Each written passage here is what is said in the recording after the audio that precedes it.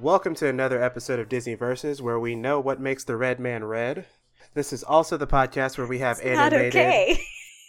It's the only time I was going to be able to use it. I was thinking about it.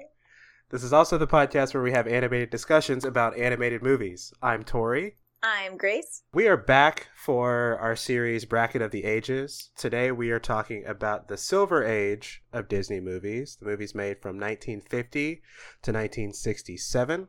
These are also some of the final films that Walt Disney made during his life. I believe The Jungle Book was his last film that he actually had his fingerprints on. But before we do that, we have a very special guest today. I'm really excited to have him here.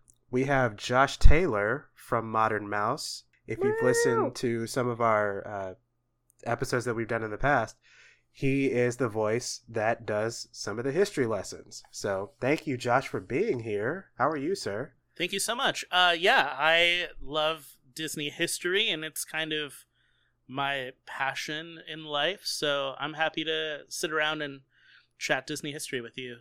IRL. Around the time when I thought of the Eras idea, and I was just researching, and I found your video, and I was like, oh, these are cool. And then when we started recording, I was like, we need something to... Because they don't want to hear me talk about, the history. So I asked you if we could use some of the audio from your videos, and then that turned into me asking you to come and do an episode or two with us. We appreciate you being here and being part of the bracket. Glad to be here, and I'm glad that I'm already booked for another appearance, despite how you feel about my first appearance yet so far. I mean, as long as we have fun, that's all that matters. Sure, yeah. Tell us a little bit for those who haven't heard the channel or the podcast. Tell us about your channel, Modern Mouse. So I started, first and foremost, I started the podcast long before I started the YouTube channel. And it was more of a chance, kind of like this, for me to catch up with friends that are also into Disney, to talk about the Disney news. And over time, I decided, okay, maybe I should also jump into video. Video was a passion of mine.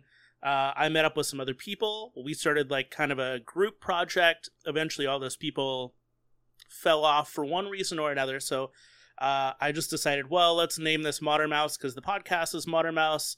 And at the same time, I also deleted every episode of 8 years of Modern Mouse, the podcast. Oh, wow. And I started completely over with an idea of, for the YouTube channel, talking more history and analysis of Disney films or Disney adjacent films.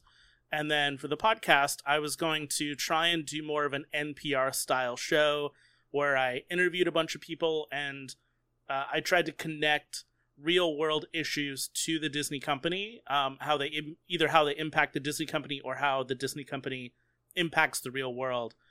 So it was a chance for me to interview people where I felt like that was kind of a distinct, different thing from the YouTube channel. But I enjoy both. I enjoy doing both of those things, and I feel like they're kind of just now my one singular brand. Very cool. That is definitely a distinctive taste. I know I haven't seen a lot of in podcast form or in YouTube form. Yeah, for me it was... And this is not a slander onto anybody, but for me, I just got really bored with talking about some of the same things, bringing on people who weren't necessarily experts in something, but were just friends. I love chatting with my friends, but it was more of a way to be all right, let's do the friends thing more privately, and let's try and turn this thing into something that felt professional. Yeah, something a bit more professional, something that I could take from hobby to career. And so that was partly my goal. And then I moved from Denver to Los Angeles. And ever since living in LA, I've been hooking up with different people, doing audio editing, video editing for them. And hopefully, in the long run, I can work in some more professional stuff for just Modern Mouse. Nice. Cool. Yeah. Again, like I said, glad to have your distinctive take and taste here on the podcast, at least for a couple of episodes. Cool. Let's continue the way we usually do. Grace, what you watching? Well, Tori and I just talked less than a week ago. So I haven't watched all that much. Well, I watched 6 Disney movies in a few days.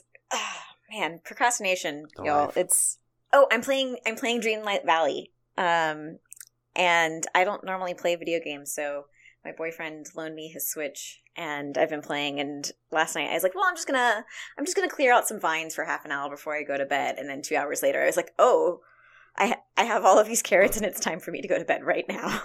That's usually how it works. Yep. So, but yeah, aside from that, I haven't really watched all that new. Oh, and House of Dragon. Yeah, Of course. all caught up on House of Dragon. Josh, what you watching? Well, beyond like, the usual kind of what everybody's watching right now, House of Dragon, She-Hulk, stuff like that. I have been watching, and you'll probably pick up a theme very quickly here. I rewatched The Little Mermaid. I just actually not the first time, but like the first time in a very long time, watched Splash. Okay. I am trying to, hopefully tonight, get to Shape of Water, which I have watched before, but rewatching it. And hopefully then that means that I'll start watching, which I've never watched, some of the Little Mermaid like direct to video sequels. The theme is mermaids. But I'm working, I don't know when this episode's going to come out, but I'm working on a video coming out early October about mermaid lore and how it has changed from when it first started to being like sirens and killing pirates to now, a black Ariel and why we're fighting over it. So giving kind of a history / analysis of the progression of mermaids, I guess you would call it. I don't know. Cool. Yeah. I like it. I'm also strangely like a big Universal Monsters fan. Okay. So I actually picked up the box set of all the Universal Monsters movies so I could watch The Creature from the Black Lagoon and then all of the sequels to that as well. Oh, nice. Yeah. I actually haven't seen Creature from the Black Lagoon. It's great. I really love that film. I've never seen any, I think there's 2 sequels to it, and I never saw those, so I just decided to pick up the whole box set. That should be fun and interesting. I went and saw The Woman King on, Sunday? And I really enjoyed it a lot. It was, in spite of the controversy, I told my sister I don't boycott movies because Twitter tells me to. But I went and saw it and had a whole lot of fun. Loved it. Viola Davis is a force, and I love seeing her in pretty much everything. So I love Lashana Lynch's character too. She kind of plays like the stereotypical, not the stereotypical, but the cliche, the hardened general or the boot camp instructor. That's kind of who she plays in the movie, and I think she was my favorite character. And I love seeing John Boyega in anything. Moving on to some news talk. I know we did a whole episode about it, but I'd love to get Josh's perspective. D23 happened recently. Just wanted to get some favorite announcements and ask Josh what it was like to be there. I was there, yeah. This is my 3rd D23 Expo, although not in a row. I skipped 2019, so it was a 2015 and 2017. It continues to get bigger and bigger every time, which has its benefits and has its real harsh negatives. The fact that waiting in line for 2 hours just to buy merchandise is kind of insane. So I walked away with nothing, but maybe some freebies that they handed out. But I really love the way that they set up the expo floor. Just to be able to wander around, to see everyone's cosplays, to know that you're kind of in a place where everybody else loves this. Even going to Disneyland or Walt Disney World, you're like, oh, there are a lot of people here that enjoy this, but then there's always the guy in the shirt that says this was really expensive. We all know, man. But and we're here anyway. Yeah. Right. Just get over it. But at the D23 Expo, this is the hardest of the hardcore fans. It's cool to be around that environment, despite the fact of what Twitter and social media will tell you. The vibe in the room is always extremely positive. So it's strange to go on Twitter and see all the negativity when you're in this place that's so positive, which I enjoy that. As far as all the announcements, and I know this is probably a hot take, but I actually am on the side of management who kind of decided to not announce like big giant projects 10 years down the line. They decided to keep everything 1 to 2 years, maybe a little tease here and there of some things coming down the line. But for the most part, it was all stuff that we know is going to be coming in 2023 and 2024. Right. That way, you know, going back to the last expo where they talked about a Mary Poppins attraction that never happened. Right. Spaceship Earth getting refurbed that never happened. Right. And so I would rather them just give me smaller announcements rather than promise something they'll never deliver. As far as the films, I'm really excited about the future for pretty much everything they're doing. I think that they've got a lot of home runs. In particular, I'm a big Marvel geek, so I'm really excited to see Daredevil again and the Echo series. And also, you know, we're getting the Werewolf, in like 3 weeks or so, something like that. Werewolf by Night. So soon. Yeah, we're excited. Yeah. We're excited about that. I'm very excited about Werewolf by Night. And then Strange World coming up very soon. And I believe they announced Inside Out 2, which They did. is Inside Out is like a top 3, top 4 Pixar film for me. So yeah, I'm all for that. So we talked a little bit about Inside Out 2 on the last episode, and I'm kind of I know that there are going to be different characteristics, feelings, Emotions. Motion. There you go. Yeah. Than the first one, but I'm wondering if it's going to be too close to Turning Red. It's a very close exploration of an adolescent girl's existence. It could be. But the first one was so good. So I don't know. I'm hopeful, but I do worry cautious. that it will have a Toy Story 3-esque kind of thing where it's like they announced Toy Story 4 and it was like, but the last one ended so well and it's such a perfect film. Yeah. Exactly. Like, as time has gone on, I enjoyed Toy Story 4, but like there's a purist in me that still believes the whole thing should have ended with Toy Story 3. And there's a little bit of me that's afraid, like, Inside Out was such a perfect story in and of itself. It doesn't need anything extra. So I'm skeptical, but I'm also hopeful. There were some Marvel things that we didn't get to, like Daredevil. We briefly talked about Secret Invasion. I think that's what I'm the most excited for because of the implications of what it could have to the MCU. And we haven't seen Nick Fury in a while, like doing things. Yeah. So I'm excited to see more of him. I would just say one of the things about Secret Invasion and what we got from Nick Fury previously, it felt like we kind of left a plate spinning. And so it feels like, okay, we're going to finally start to pick up some plates and actually like finish some of these stories, or at least continue them in a good direction. It feels like we're spinning a lot of plates right now in Marvel. And so it's nice to pick up Nick Fury's character and see where he's going, or like pick up Echo and Daredevil and possibly some of the other characters from Hawkeye, and that gets me excited because it was like 2 years of not really knowing where everything was going, right? And finally I feel like, okay, we're on a path. I know where we're heading. It's like when you're prepping a meal, you have all these ingredients. Okay, now what are you going to make with it? Right. To Josh's point of liking that they're only announcing a couple years out right now, as far as movies and TV shows go, I think the Disney universe has gotten so big that you can't do much more than that. I mean, dozens of films and series were announced, and that's Pixar, that's Disney, that's Marvel, that's Lucasfilms. There's so much right now, and the Lucasfilm brand alone is overwhelming. I'm still not caught up. I still haven't watched Obi-Wan. Don't yell at me. I'm very excited, but I haven't watched it yet. And I saw that Andor was released today or yesterday, and I'm like, I need to catch up. I need to do the things. But I am glad to see there's so much variety now, but it's a little overwhelming coming from a place where we tend to be in the know. Right. And only for 20th Century, they only announced Avatar. That was the only thing they talked about. Clearly, they've got more movies in the next 2 years. So, like, yeah, more Avatar films. Oh, yeah, more Avatar films, true.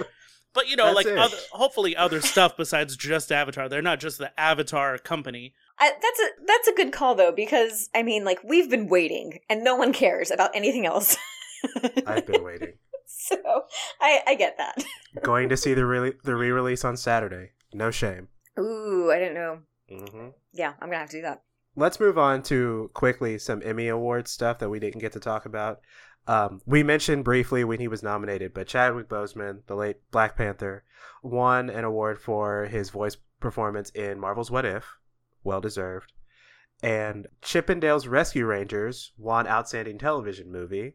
Grace and I didn't get to do an episode on Chippendale, but I watched it. It's very funny. Easter eggs and cameos everywhere, and I was not expecting all of it. It's very meta. I mean, a lot of people have equated it to Roger Rabbit for various obvious reasons. I think what's great about this style of animated, quote-unquote animated film, because it's kind of a hybrid, but like you can only do it so often. Like Shrek, you could say is in a similar realm. Wreck-It Ralph kind of feels like in that same way, where it knows what it is and can be self-referential, and I think that's a fun take that we don't see very often. I think if we did it too often, it wouldn't be fun, but because it's so rare, it's like, oh, this is fun. And of course, for me, I mean, I grew up watching Disney Afternoon, so it was like a special treat. I think it was a love letter to, all of the fans and the shows from the Disney Afternoon. I mean, it isn't just Disney Afternoon, because they bring up like a character like Gumby. I mean, he's not Gumby, but like the police officer is, similar. And I believe Transformers are in there as well. Like basically, if you grew up in the 80s and 90s watching cartoons, it had a lot in it, which was surprising because they didn't really announce much for this film. So I thought it was going to be very just Disney-esque, but they were able to get so many different franchises involved, which was pretty cool. Yeah, like you see Stan Marsh from South Park in a sauna. It's like, wait a minute, the cognitive dissonance of seeing that in a Disney movie is fascinating. Congrats to those properties that won Emmys. Speaking of award winners, Pixar's WALL-E, probably one of the best Pixar movies in my opinion, is getting a Criterion 4K Ultra HD Blu-ray release coming in November, available on November 22nd. And I told Grace I wasn't going to read all of these special features, and I'm not. But there's like a whole page of maybe 15 different special features that we're getting. And this is significant because it's the first Pixar movie, I can't remember if it's first Pixar or first animated altogether, that's getting a Criterion release. I know what I'm asking for Christmas. I'm very excited for the extras, and I hope some of these extras make it to Disney Plus, especially kind of the behind the scenes documentary content. I'm about it. I'm so excited. I think what's interesting about this move is it serves two purposes. One, it gives legitimacy to Pixar. I think a lot of movie fans hold the Criterion Collection up to high regard, and so it gives a legitimacy to the WALL-E film, to animation in general as a medium. But then also people who are not, quote unquote film bros who buy all the Criterion films might see this as an entry point into the Criterion Collection, that if they've never gotten into it, they might go, oh, okay, I like WALL-E. I like all these extras that come with it. Like you were saying, there's so many that go with it that maybe I'll pick up a classic film from the 1960s that I've heard about and be able to pick that up and watch it or whatever, So I think it's an entry point for Criterion, but also it does give some great legitimacy to the world of animation, Disney and Pixar in particular. Oh my gosh, I'm trying to find the announcement. I didn't even think about it until just now, but I think this is really well timed. So Pixar is expanding their kind of innovative sector to work on new technologies. And like that was kind of the cornerstone of Pixar in the beginning. So I think it's a really great reinvestment and way to kind of hype that and call back to Pixar being a pioneer, right? With one of the movies that certainly changed sound design for animation, but changed several technologies. That's something I'm super excited for because I'm looking at the different versions, the different, formats they're going to have, and a lot of them have there's a lot of alternate sound options for it. Mm-hmm. And Grace, you and I have talked about it. Like the sound design on WALL-E is fantastic. Mm-hmm. Just listening to it atmospherically is an experience all itself.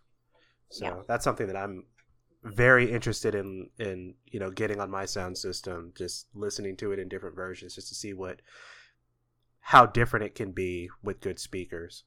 Mm-hmm. That's also, is it Michael Giacchino that did the soundtrack for that? I think that's Thomas Newman. Okay. I'll say, because they've got a couple of people that they work with composer wise and sound design with, and it kind of is nice to recognize some of those people that don't necessarily get it. We talk about John Williams and stuff all the time, but we don't ever talk about some of these newer folks, so it's cool to see them get some praise. Thomas Newman and who is it? Ben Burt, I think, who was the sound designer, and I think he was the voice of WALL-E too, were the MVPs of this movie in more ways than one. Couple of smaller things. I didn't know this. Kingdom Hearts, a tangential Disney property. It's not a Disney property, but Disney's all over it because of the the worlds and the levels and everything. Turned 20 on September 17th, and admittedly, I think Kingdom Hearts was what catapulted me into being a gamer and what reignited my Disney love when I was in middle school. Because I saw this, and it's like, oh, wait, who's the spiky-haired kid fighting with Tarzan? This is amazing, and I want all parts of it. Had to give a shout-out to them. I was recently at Disneyland for the Oogie Boogie Bash, and it's kind of a way to, meet a bunch of rare characters, and they had King Mickey from Kingdom Hearts out meeting people. Nice. And the rumors that I have heard have been that in development, whether or not it'll actually come of age at all, but in development for Disney Plus is some sort of Kingdom Hearts show. That's interesting. So we'll see what happens. I wonder what it would be based on because of how complex the continuity of those games are. Who is your favorite rare character that you saw? Oogie Boogie Bash had some really good characters. The best looking one and the newest one for this year was Ernesto de la Cruz from Coco.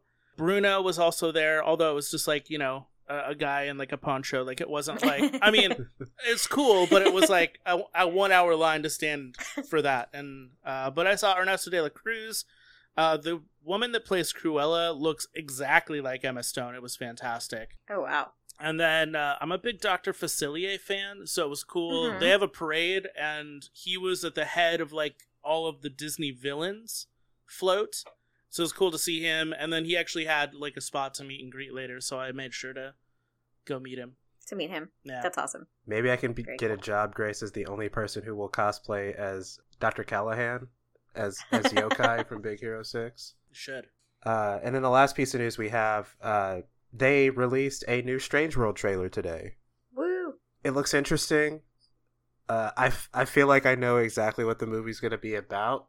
I mean, it looks beautiful. I feel like I wanted the trailer to be half as long, so I don't know as much. But my memory's weakening as I get older, so by the time that we get there, I won't remember anything. Tori will be like, yeah, you definitely watched that.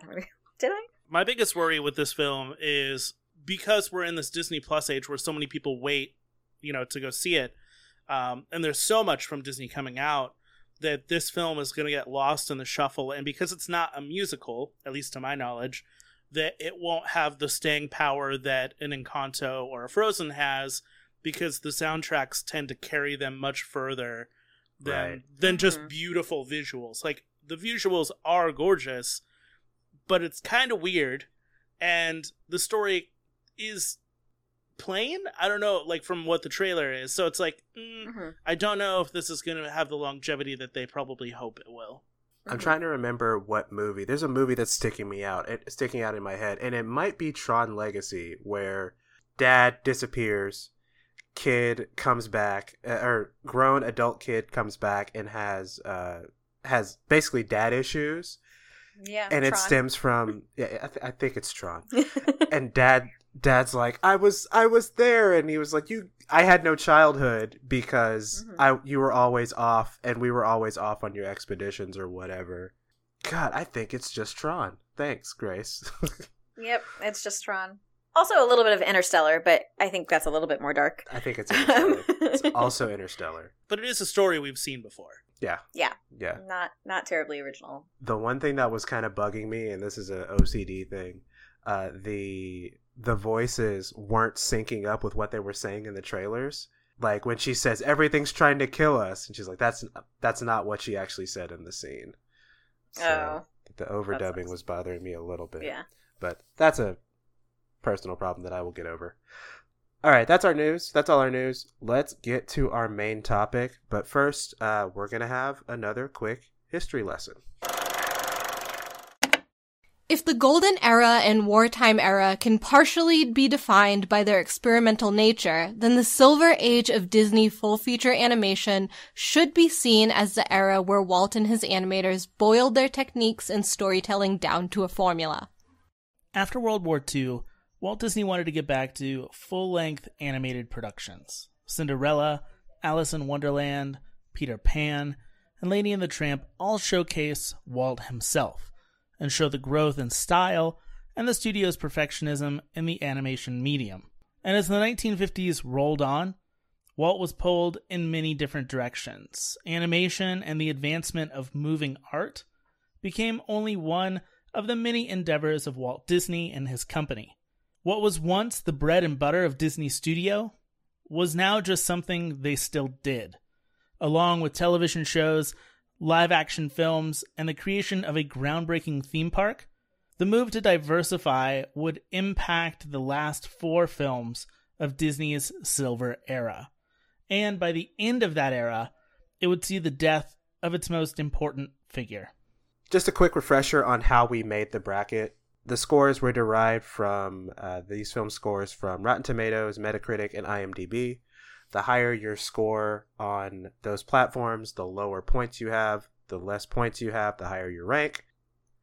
We're going to have a timer for the matchups so I don't get long-winded and go on too long about anything. Since there are 3 of us, we won't have Heather the Coin this time. And as always, if you have a hot take or a strong divisive point, please back it up. Or just elaborate. Y'all ready? Yep. Let's do it. All right. So let's get started with our first quarterfinal matchup. We have the 4 seed Sleeping Beauty from 1959 versus the 5 seed The Jungle Book from 1967. I'm going to be honest, that's how I feel too. The Jungle Book was hard for me to watch. Really? Yeah, and I feel like I felt that way last time too. Because basically we're just shoveling Mowgli around to find a pack and avoid Shere Khan for an hour and 20 minutes. So it's basically Moana. Which also, Moana has some good songs, but as a whole movie, it's moved down in my ranking as time has gone on. Okay. I mean, I feel like there just isn't enough there. that's the same as Alice in Wonderland. Just Alice shuffling from spot to spot, and the songs aren't as good. At least, I mean, like, Alice in Wonderland is not my favorite either. We're going to get to that. But at least it's weird. Like, at least there's intrigue because everything's upside down. Topsy-turvy. Yeah. So Jungle Book was hard for me. Sleeping Beauty, I like. This is a movie I didn't really like when I was younger. I like it more as I'm older. But really, like, you couldn't... Why did she have to come back to the castle before her birthday? Why couldn't you just keep her? Why? There's a lot of logic Also, holes. I feel like... Yeah, there are a lot of logical fallacies. Like, I feel like fairies, you could have done better at combating Maleficent's magic with your final wish or final gift. Mhm. I feel like there's something you could have done that was a little more powerful or more impactful. That's something I wrote down because I guess it's a fairy tale thing, but like the first 2 gifts that they give her are kind of useless. Yeah. Like she's pretty and she can sing well. It's just, and I guess it's modern sensibilities. Like just make her good at something. At least Snow White was a great baker, a great homemaker, and so was Cinderella kind of. And Grace, I asked you during the Golden Age where you put Snow White in the Princess Pantheon, and you said she's the lowest. I think you got to put Sleeping Beauty right there too, because what can she do? Yeah, she can speak to the animals, and I feel like she could probably cook. Like I think she was probably the cook because the fairies couldn't do jack, Fair. and they weren't using magic. So I think she was probably actually the homemaker in their little cottage situation. I'm not saying that feels like a weak argument that Sleeping Beauty is a better or a worse princess than Snow White, because let's be real. Like, You know me. I always princesses go, have come a long way. Yeah. The Jungle Book wasn't nearly as hard of a watch as it was for you. I actually watched this one last because I knew which of these I was going to struggle with watching, and I knew the Jungle Book wasn't going to be one of them. So I knew I was going to have fun. I had a lot of fun rewatching this movie. When Baloo comes on screen, it's just kind of I was having fun already, and it's just kind of another shot of energy and adrenaline because he's such a boisterous character. And the bare necessities, I was like, when are we going to get to the bare necessities? When are we going to get to It's later than I thought it was. It's earlier than I thought it was. Josh, what about you? What are you thinking about these two? So there's a couple of things that are actually very different in total and what I think like about these films. So Sleeping Beauty took like 9 years to make. I think that the artwork is absolutely stunning. Like, take any frame for that film and it looks great on a wall. I think that the villain, Maleficent, iconic, probably one of the better villains of all of Disney. But because Aurora, I think she has like the least amount of screen time of any princess film. And for me, The Jungle Book, it has the better music. Historically, that reference to it being like Disney's last animated film that he worked on. I think that it was cool that they brought in Louis Prima to do some of the songs as well. That gives it another iconic kind of thing. To me, I would have to lend it to The Jungle Book. I agree with you, Tori, that like as soon as Baloo shows up, there's like a sense of joy that I get. That he's just a joyous character. Sleeping Beauty doesn't have a character like that to me. There's no character that can well, for me, it's Maleficent. But... Sure, but like, and Maleficent is a great character. But if you were to compete with a character like Baloo, I feel like Baloo's just in general a better character. Definitely more character development, and Maleficent and Sleeping Beauty is pretty baseline. We don't get all that much detail, and we know that her cronies are crappy. And so I really appreciated what they did with the Maleficent series of live action movies, because that kind of lent some depth to her. But yeah, I can definitely see Baloo being a stronger kind of driving character overall. But then I think that even the, other side characters, King Louis, you've got Shere Khan as, not the greatest villain ever, but I think is a great character. Bagheera, a great parental figure. I think that there's a lot of strong side characters that I think actually make the film more than Mowgli ever does. And I think this is actually a great comparison, considering that Mowgli feels like the weakest character in his film, and Aurora feels kind of like the weakest character in her film. Yep. But all the side characters in The Jungle Book, magnificent comparatively to Sleeping Beauty. I could give or take the three fairies. All of the characters in Sleeping Beauty are kind of aloof, aside from Maleficent. They're just kind of like, yeah, it's fine. We're just gonna get drunk and it'll celebrate her birthday, and that's fine. She won't find a spinning wheel. It'll be great. Also, they burn all the spinning wheels in like the first year. Like, how are you gonna make thread? How are you making clothes? I didn't think that far ahead. No, it's poor planning. This is a nudist colony in the making. That's exactly what it is. I agree with Josh. The look of Sleeping Beauty is fantastic. I like the music. I think this is the only time that they've taken, not counting Fantasia Classical. at all, this is the only time that they've taken a score, I think, from something pre-existing and used it for a movie. Yeah. And, I wouldn't be mad if they did it again, as if it fit the story and everything. Yeah. But I think that's really one of the biggest things, besides Maleficent, that I would say stands out from this movie. Yeah. But all in all, The Jungle Book has better music, I think, too. I think I'm ready to vote for The Jungle Book. Same. I'd vote Jungle Book. I vote Sleeping Beauty, but that's okay. But I'm voting Sleeping Beauty because of Maleficent, mostly.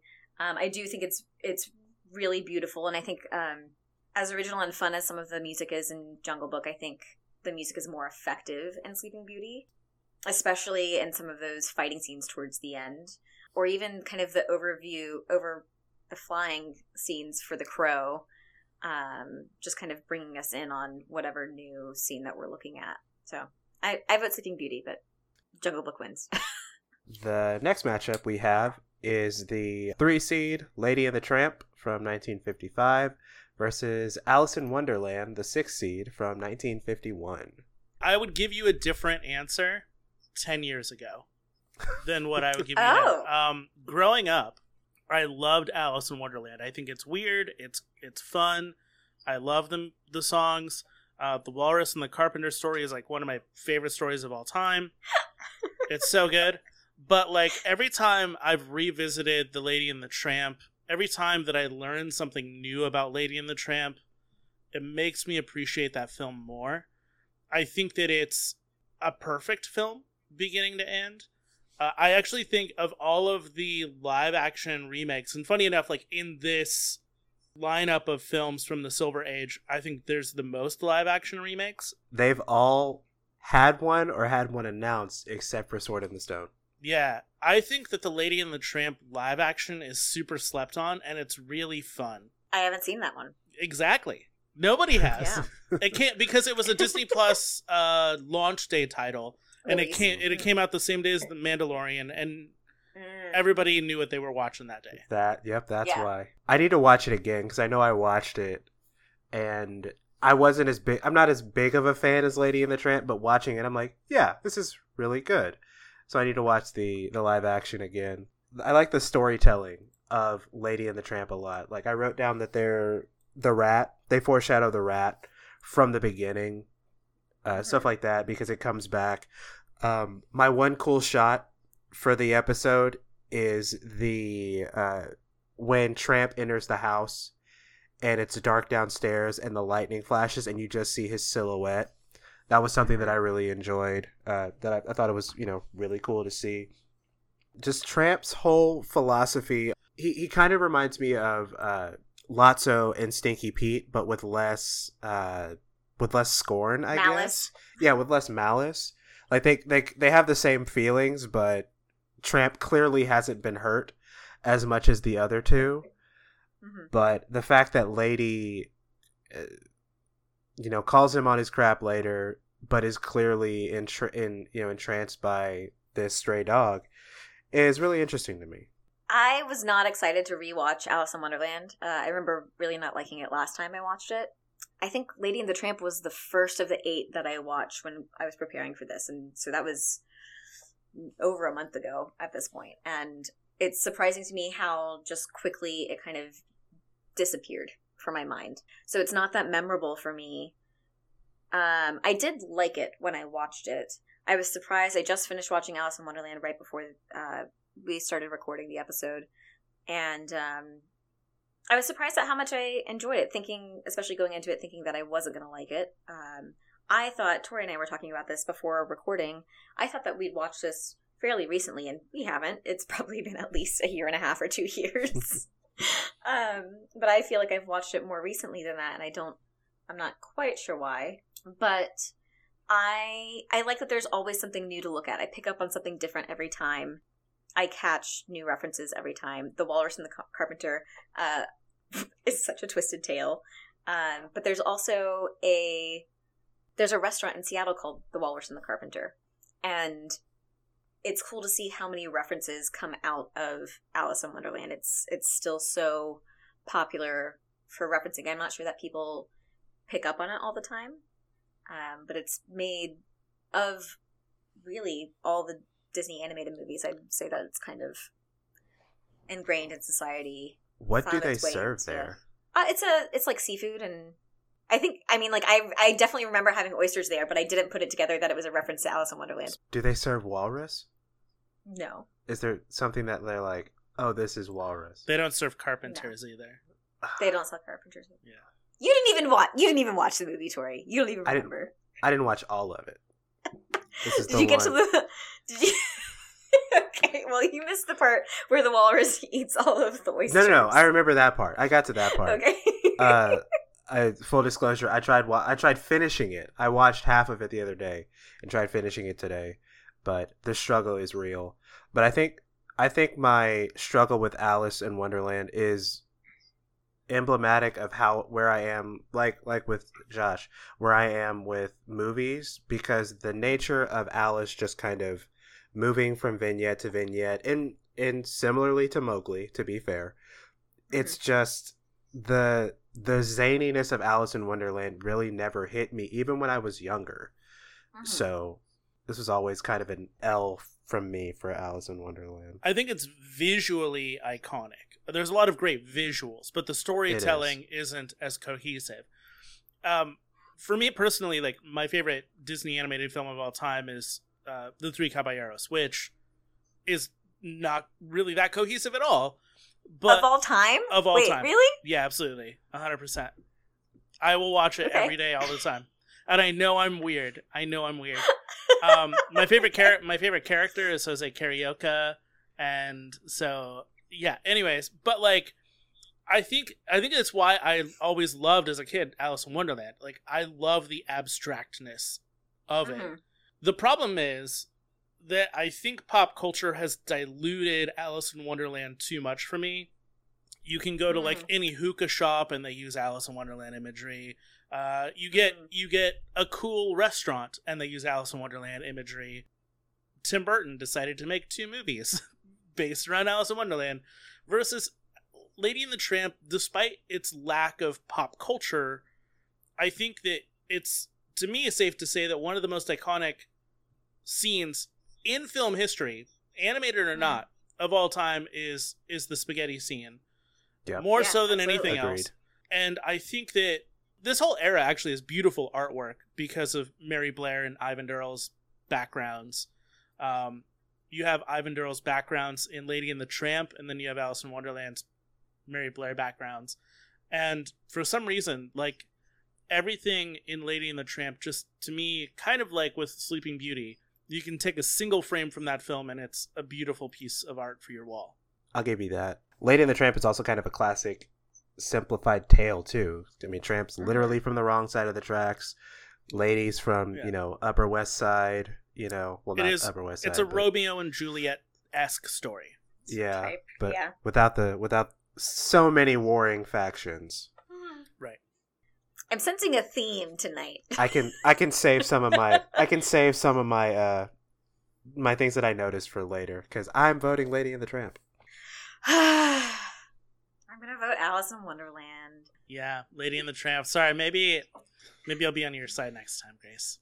Maybe. It's okay. Valid reasons. All right, so Lady and the Tramp goes on to the semifinals. Next matchup, we have the 2 seed 101 Dalmatians versus the 7 seed Peter Pan. 101 Dalmatians is from 1961. Peter Pan is from 1953. Talk about 2, I guess, iconic villains, or well-known villains in Cruella de Vil and Captain Hook. I think you've got a stronger villain and a weaker villain, although Cruella in the animated 101 is so much less complex and again with the idiot henchman. But I mean, we haven't done a villains episode in a really long time, but we've talked about both of these. I mean, like, Hook is not a good villain. Hold on, I gotta show up for Dr. Hook, Captain Hook, for a second. His I feel like his big thing is that he is afraid of the crocodile, but he had a great idea to take advantage of Tinkerbell, and Tinkerbell basically sold Peter Pan out. Like, yeah. I wrote down, Tinkerbell gives no fucks about anybody once Wendy gets to Neverland. Because when Peter Pan picks up She's Wendy... salty. Yeah. And Hook was actually, like, there was actually a good plan. It was a good plan. Kidnap Tinkerbell, use her to find the hideout, kidnap the Lost Boys to draw out Peter Pan, and he just tripped on the goal line. That's it. Same thing as Maleficent. Maleficent was going in the right direction. So was Captain Hook. They just couldn't get the job done. Cruella de Vil, she had accomplices because you can't tie it to her. And she just trusted the wrong people, which was her fault. I think Captain Hook was formidable. Same thing with, and I don't want to give this away, same thing with Shan Yu. You know how I feel about Shan Yu. Great plan, capable villain, just couldn't get the job done. This is a difficult one because, again, younger me would probably say Peter Pan. Older me has an appreciation for how they made like 101 Dalmatians, where the company was post Walt Disney's death. However, my feelings towards Peter Pan still kind of stand. I think that there have been a ton of different iterations of Peter Pan, but this one still continues to stand out for most people as the iteration of Peter Pan. I think that the 101 Dalmatians story, even as Disney has like gone and done Cruella, they did the live action versions with Glenn Close. I think that they've matched it in terms of quality in those films, but like Disney's Peter Pan is the most iconic version of the story, and so I would probably stick with that. I think that you get into the Xerox kind of scratchy animation by 101 Dalmatians, it doesn't look as good. I love that. That was actually one of my favorite parts of watching it, was how just hand-drawn it looks. It does look hand-drawn. I just feel like the Silver Age to me feels much more fine art versus the kind of hand-drawn scratchy thing that you end up with in the later 60s. So for me, I'm going to go Peter Pan, despite the fact that I think Cruella is the better villain. I had a lot more fun watching Peter Pan this time than 101. I had seen, I'd actually watched, I can't remember why. I had watched the live action 101 more recently, and I noticed the changes. Like, I forgot, because I think it was leading up to Cruella, I watched it. And I forgot that Anita's last name isn't Darling. Like, Roger's last name isn't Darling, it's Radcliffe, which makes a lot more sense because it's a awkward last name, looking at you, Jim Deere from Lady and the Tramp. But I like the similarities of what they changed, and I realize how ridiculous it all is. Like, you're just gonna take in all 99 puppies at the end of the day? Like, what? No, I mean, yeah. I mean, first of all, logistically, 99 puppies? Come on. Even if you do have you get a Dalmatian plantation to put them all on at the end, like, it still doesn't. Nope. Still makes no sense. That's so much poo. Not a dragon pit. They just have a poo pit and they just burn it or something. I don't know how you get rid of poo. Just whatever capture the energy. I don't know. But if we're going to talk about that, like, where are all the Lost Boys going to the bathroom? That's fair. That's true. That's a good point. The funny thing about both of these is both of them made me want to watch the other versions. So for 101, I wanted to watch Cruella, or I wanted to watch the Glenn Close version. And for Peter Pan, I always think of Hook as the epitome of Peter Pan storytelling. Yeah.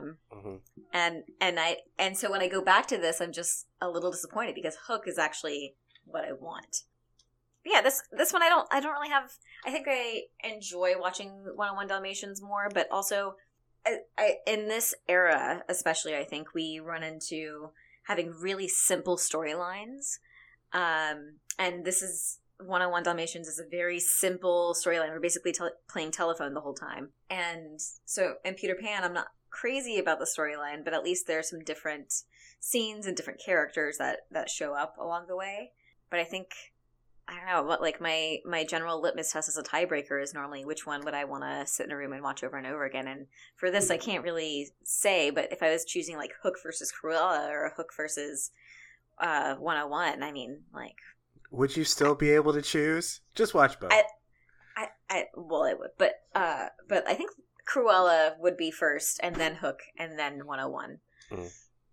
But that's not helping anything for deciding which of these I'm going to vote for, though. I think Peter Pan has a much simpler and easier through line because everything kind of reacts to one thing because I mean, except for the opening when they're in the nursery and everything. But once you get to Neverland, everything kind of cause and effects. Like Peter Pan, when they fly in, they get attacked by Hook. That leads them to split up. If I'm remembering the movie correctly, they split up. One group ends up with the Indians, one ends up with the mermaids, and then they come back together again with the Lost Boys and everything. And Hook is still out to get Peter Pan, which there's motion to the whole movie, and it's not just them bouncing from vignette to vignette. But I mean, it's a lot of these films are still mini vignette, larger vignette with stuff happening. But I think Peter Pan has these both have pretty decent through lines, because the puppies are born, the puppies get stolen, and then there's the journey to the finding them and getting them back. I wish they showed more evidence of like how long it took, because I'm thinking it takes like a while for them to get back home, where it could have been like a week. Oh, I was thinking like a few days, but also I was thinking it's a few days for the primary puppies, but we don't know how long the other puppies have been missing. Like, that's probably been a process. Right. You can't just.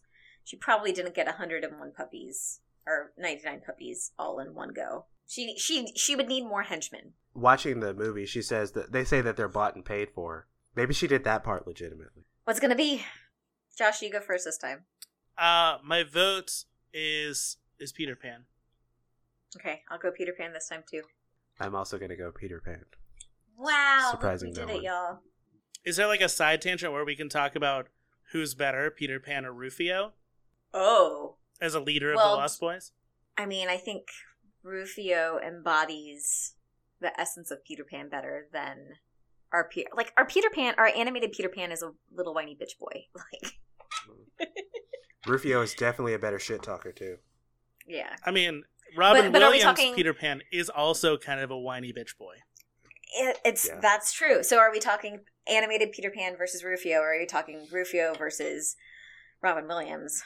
I would still argue that Rufio is the better leader of the Lost Boys. Like, it's okay for Peter Pan to hand off the torch. I'd agree with you. Yeah, Rufio's the better leader. Feels like one of the boys. He's relatable. We're probably influenced by the age gap there, but that's fine. I kind of want a Rufio cameo in Peter Pan and Wendy. They can figure it out. So, matchup number 4, our final matchup of the quarterfinals. We have the 8 seed, The Sword in the Stone, from 1963, versus the number 1 seed, Cinderella, from 1950. This shouldn't take long. This one is so easy for me. It's so easy, yeah. Yeah. But I'm wondering if y'all are thinking it's easy the same way. What would you choose? Someone else kick this off. I'll take it, because I think that this is weird, like looking at this bracket, because there's a lot of similar things, right? Lady and the Tramp is a dog movie. 101 Dalmatians is the other dog movie. You've got Sleeping Beauty and Cinderella, the two princess stories. And then Sword in the Stone, Peter Pan, and The Jungle Book, all to me are like a boy wandering through life stories. Fair. And of all of those three, I think The Sword in the Stone is the weakest. I think that the songs from that film are some of the weakest of this whole entire bracket. I think Merlin is fine. Madame Mim is fine. Arthur is Madame Mim's such a small part too. Right, and Arthur is so forgettable. All the other like side characters are pretty forgettable. To me, like Cinderella, of most of the princess films, especially the classic originals, Snow White, Sleeping Beauty, and Cinderella, I feel like Cinderella is gorgeous looking. The music is iconic. The side characters are all fun. The stepsisters, the villain's fun. I mean, like, beyond my qualms of this dude doesn't remember what his true love looks like, whatever, I can get over that. But I think it's just overall a easier watch and a more fun watch. I'll agree with the easier watch. Sword in the Stone. I was dreading watching it so much, and it was just as painful as I remember it being. I do not like this movie. I don't think it's easy to follow. I don't think it's interesting. I don't think any of the characters like stand on their own very well. I think it's more a movie about Merlin, but Cinderella, I think you're right, and she does a good. She's one of the first princesses that I see real value in. Like, showing compassion is a very good thing and will help you out in the long run. And she is a hard worker and cares about others, and so like I think they're good traits to take from Cinderella. I was particularly struck when I watched Cinderella about how grand the scenes were. So like how many stairs there were in the grand entryway, or how giant the castle was in comparison to the people. I thought that was really interesting, coming from watching Sleeping Beauty and considering like Snow White. Just the scale was kind of dramatized, but I still love the Cinderella story, and I think it's one of the better stories that's told over and over, that we kind of get new renditions of. I do want to watch. I saw that the Whitney Brandy version is on Disney Plus now, and I have to go back and watch it. I saw there was a reunion. They had a reunion too. I think I'm just gonna watch the reunion because I told you last episode I can't watch the movie again. I can't. It just looks so TV movie. I can listen to it. Maybe I'll just put it on and then close my eyes. I agree with everything that y'all have said. So I have to play the card of how to, like, I want to improve both of these movies, because my biggest problem with Cinderella is that there's a lot of padding outside of the Cinderella narrative. There's so much cat and mouse play that I don't really need. But it kind of harkens back to like old Disney cartoons. Like there's an old Disney cartoon inside of this Disney princess movie. Mm-hmm. So I'm kind of glad that they in looking at, like we said, all of these or most of these have live action movies. I think the Cinderella live action movie is top 2, top 3, or the best of the live action remakes because of what they did with the original. I mean, Cinderella is a classic fairy tale that everybody has done. Literally everybody has done. But everyone, you hear Cinderella, you automatically usually think of Disney's. And what Disney did with their own story to make it refreshing was fantastic. And all I could think of with Sword in the Stone was, okay, if they were to make a live action movie out of this, and I think this is one of the main ones that they should, how would that work? You can keep Arthur, you can keep Merlin, you can even keep... I think you go back to the original Sword in the Stone story, but strip out all of the bullshit that Disney threw in. Yeah, because the turning him into a fish, turning him into a squirrel, turning him into a bird, what is that even for?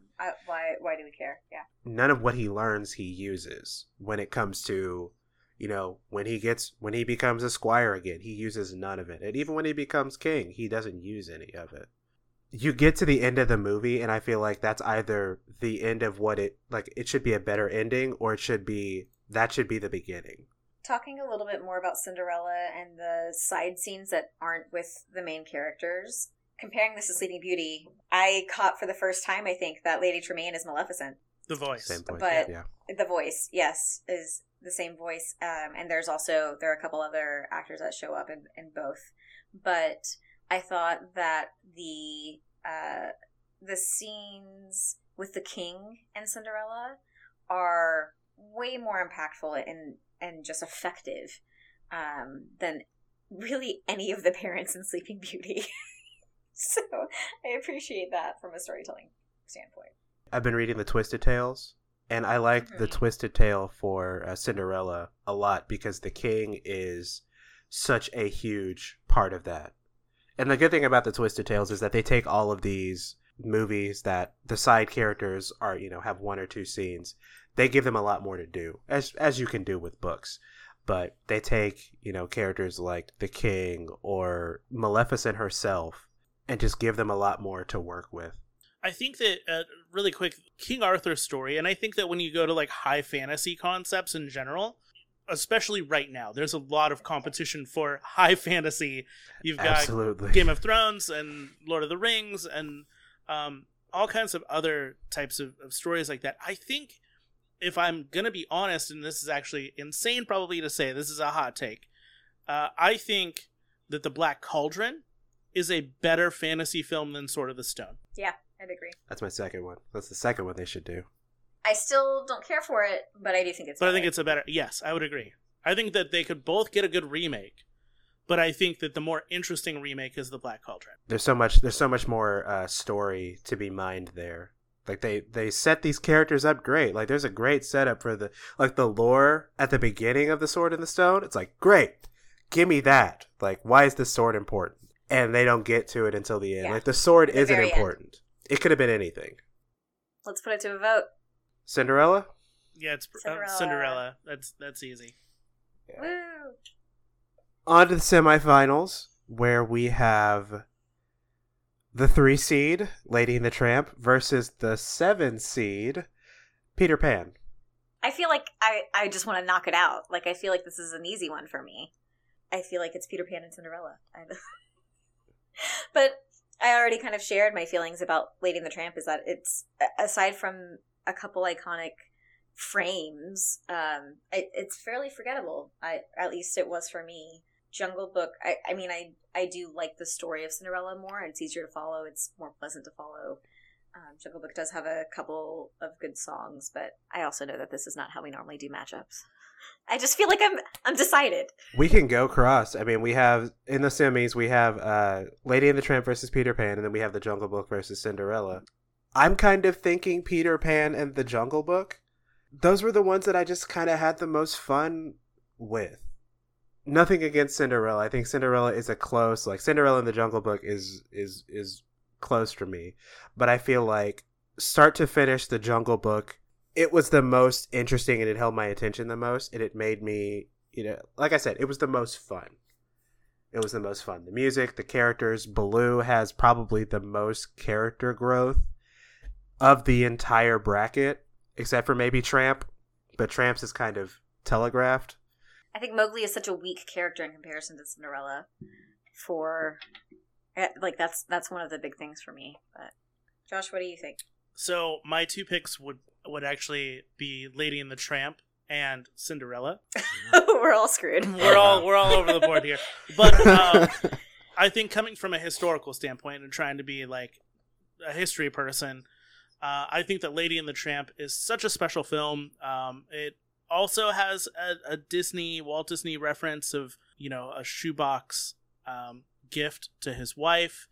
And so they implemented that in there. I think that there's just a lot of also originality to Lady and the Tramp. Maybe not as far, it is a simple story. It is a Romeo and Juliet story, but it was one that they kind of wrote themselves and slightly based it off of a short story they had read, versus Peter Pan, James Barrie. It had been around for a long time. And then with Cinderella, I would say, of all of the princesses in all of the eras ever, Cinderella is still one that I would put in the top 3. I think that it's such an iconic character, iconic ball gown, iconic music. Yes, she's not in the film for very, very long, but I think that, like, the stepsisters and, like, her aunt, like, they are evil. Maybe it is that voice, and it feels like Maleficent. But, like, her being in her bedroom and, like, smoking on her little cigarette and, like, there's just something so evil about that person. I love those 2 films. And I understand Lady and the Tramp is definitely a wild card.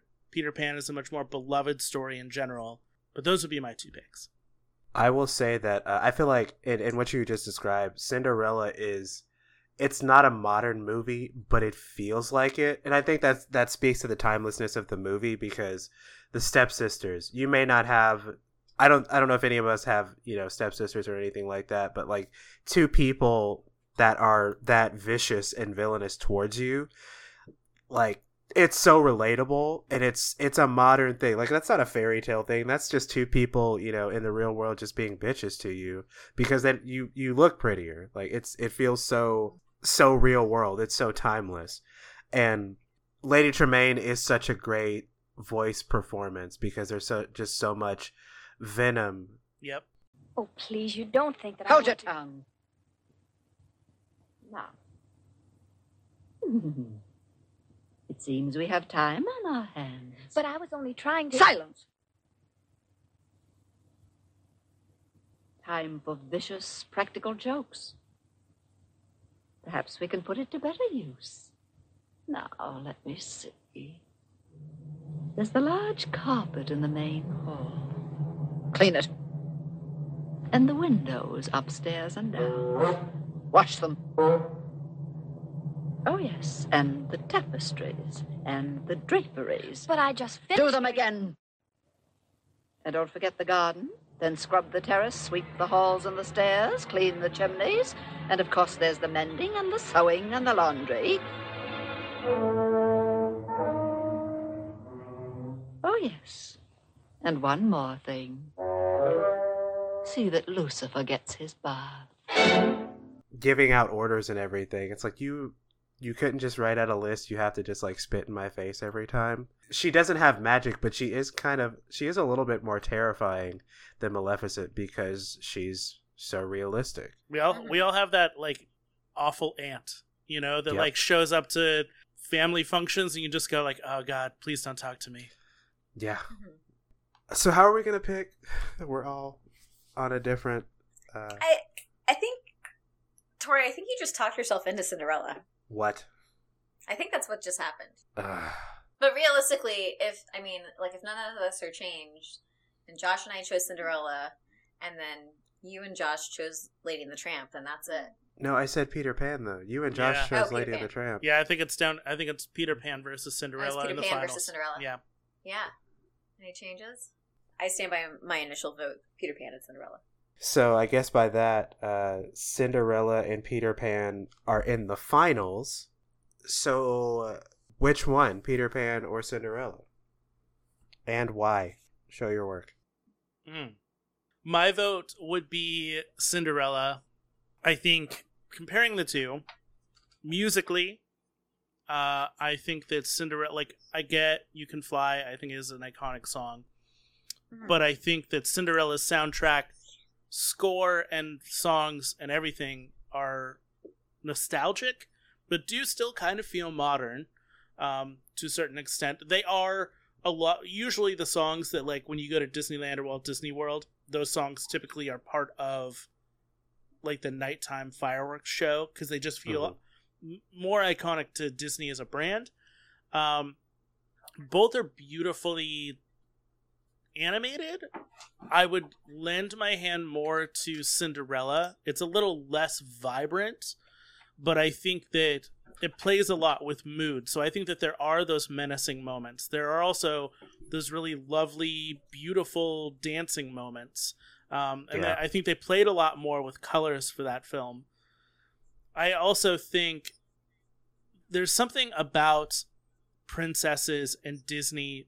They're a peanut butter jelly combo. Like, it really is. It's like, when you think about Disney, to me, it's like you automatically think about princesses, no matter what. Like, it's like, oh, that's the company that makes those princess films. Yeah. And to me, Cinderella is one of the top ones. I wonder if this, like, for me, I would think for our generation, that's true. But I wonder, like, modern, like, kids these days, is Disney a princess company? I don't know. Yes, there are still princesses, but I think they do so much more now that isn't princess related. I mean, but the iconography is there. Like, oh yeah, it you've got the starts with the castle. castle. If you go to any Disney park, there's a castle. You know, like, the princess brand is obviously iconic. I would say even in the last 10 years, probably the most iconic characters are Elsa and Anna. I'd say Elsa and Olaf. I mean, you could say that for sure, Say that. but, like, it becomes the princess and her funny sidekick, which that just feels like the brand, and that's what it is. And Cinderella, to me, is still one of the top princess stories that I think it almost is exactly the template. Like, Snow White was the trial, and Snow White did really well, but Cinderella introduces Jack and Gus Gus, the two animal goofy sidekicks, a menacing villain, a love Her menacing sidekick. Her menacing sidekick. sidekick. Yes, exactly. And then And, you have the dance scene. You have the songs. I mean, everything about it. It is the template for the modern princess film, more than Some Snow White magic. ever was. Magic, yeah. Quick side question. In the film, is her dress white or is it blue? It's blue. It's a very faint blue. It's Okay. light blue, but her wedding dress, she's actually wearing two different dresses. Her sleeves are different and the frames. Huh. My friend that was watching with me pointed it out. Shout out to Catherine. But yeah, when she's walking down the steps, she's wearing long sleeves, and then when she gets inside the carriage, she has the poof sleeve. Maybe she just rolled up the sleeves. Yeah, I think it was a mistake, but yeah, like the iconic dress is definitely blue. Okay, because when I watch it on the screen, it looks like white to me. But in all like the marketing afterwards, like, oh, it's very blue. It's very blue. That just tells me you need to change your TV settings. Maybe it's a 4K TV and it's newish and it's Disney Plus. But I'll play. You have it on sports setting or something. It's always on sports. Thank you. No, I'm kidding. This is the part where I talk myself into Cinderella.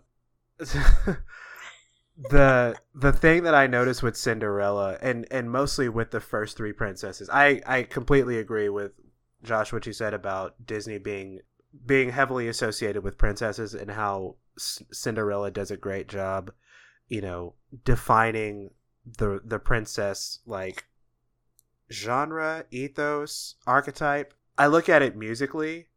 These three films, Snow White, Cinderella, and Sleeping Beauty, kind of point out, and this early phase in Disney in general, I go back to the dream, the idea of dreaming of it all, because with Snow White, Someday My Prince Will Come, with Cinderella, A Dream Is a Wish Your Heart Makes, and then Sleeping Beauty, Once Upon a Dream. It keeps going back to that, and it's these three princesses were always the dreaming ones, and then they had to break that mold when we got into later ones. But Cinderella is still a great like dream character, because all she kept the faith, she kept dreaming. She said, "You can't stop me from dreaming," and that's a great message to give to really anybody, whether it's a little girl or it's a grown adult watching these movies. Just keep on dreaming. And the problem is, and this is where I complicate things, when I get to Peter Pan, it's keeping your childlike sense of wonder and everything, and believing in the fantastical so you can fly, and mermaids exist, and pirate ships and mermaids and all the fantastical of it. What I'm hearing from you is I'd like to stay as immature as possible, please. I mean, he does have a Disney podcast. It's fair, yeah. Tori, I think you are right. I think you just talked yourself into Cinderella. Yeah, I think I would be okay with voting Cinderella. Okay, I'll make it easy for you. I would definitely vote Cinderella. Between Peter Pan and Cinderella, it's definitely the one that I would prefer to watch over and over again if I had to. I think if we're talking about live action versions, I have seen the live action versions of Cinderella, and I think I've seen the Brandy one a few times. I haven't seen the most recent one more than once or twice, I think. And I've seen Hook a million times. So I think Peter Pan, just like, it has an iconic story that has transferred very well to different versions. But you're right, like, Cinderella is based on a short story that kind of Disney adapted to its own, and that has become what people know as the true Cinderella. I think it's a decent template for a princess. It's a good template for a villain. Easily hateable. There's enough magic, but it's still a little believable. Yeah, there's really not a lot of magic in this. It's really just the fairy godmother. Yeah. So I'm all about Cinderella winning this one.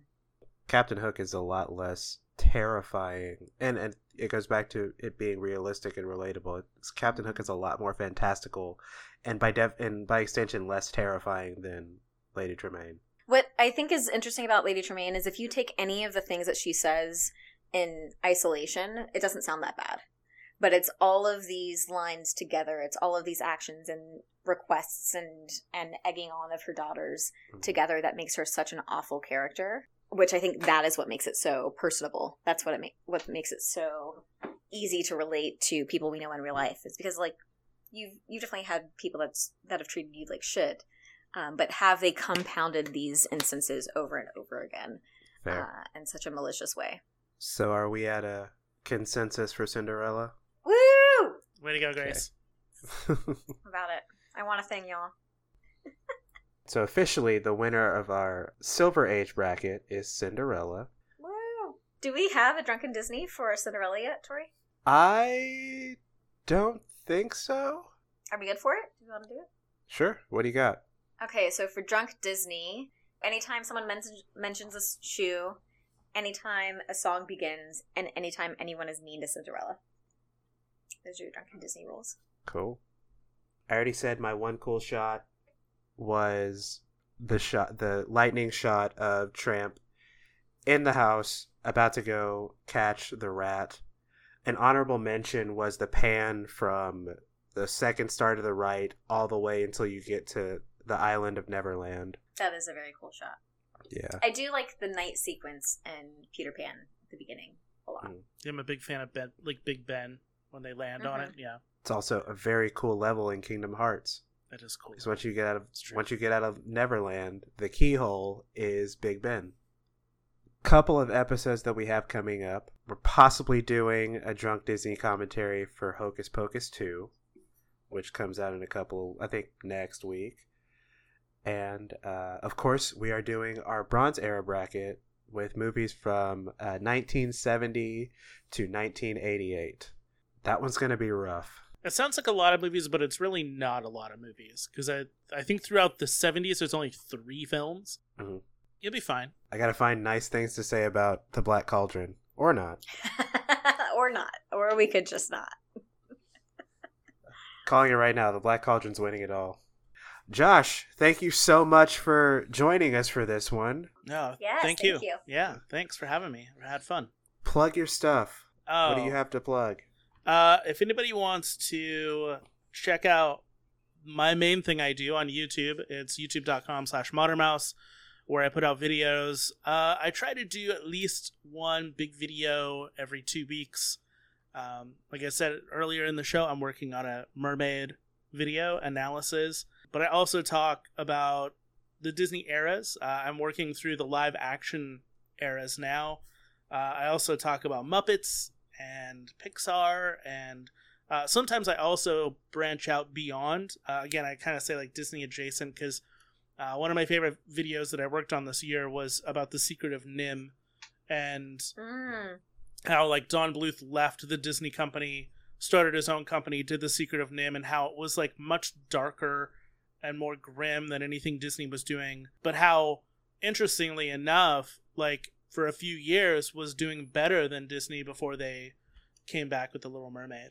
The story of Don Bluth and his beef with Disney is one of the most fascinating things in the animation world that I've ever read or listened about. So hilarious and petty what happened with him and the team. Like, on the same level as like what happened when Jeffrey Katzenberg left and formed DreamWorks. Yeah, I think that there's a really interesting story that nobody's necessarily like written a book about or anything. Like, everybody talks about Disney's 9 Old Men, but there's like a really interesting point in like the late 70s, early 80s, when all these younger guys came in from Cal Arts, and they're all like so many iconic characters came from it, like John Lasseter, Don Bluth, Tim Burton, Brad Bird, like all these people that would go on to do amazing things, and a lot of mixed feelings about that time period from some of those people. You can follow us on social media on Facebook.com/DisneyVersus, on Twitter @DisneyVS, on Instagram @DisneyVersusPodcast. Please remember to rate, review, and subscribe to us on iTunes, Spotify, and Google Podcasts. Leave us a 5-star review and drop a comment, and we'll read it on the air. I already told you about the episodes that we have coming up. I'm going to go ahead and say we might also do a live action bracket, just so Grace can watch Cinderella and I can make her watch The Jungle Book. been trying to get me to watch Jungle Book for, what, like 3 years now? Since it came out. Can I be Since honest? it came out. It's fine. See, you're not convincing me. If you have to make a film that's live action, that's mostly CG, you could do worse. you know, it's a better live action Jungle Book, The Life of Pi. That's fair. Grace, if you watch The Jungle Book, I'll watch The Lion King again. No deal. What? You know how much I hate the live action Lion King. I know. Anyway, as always, thank you for listening, and we will see y'all next episode. Goodbye.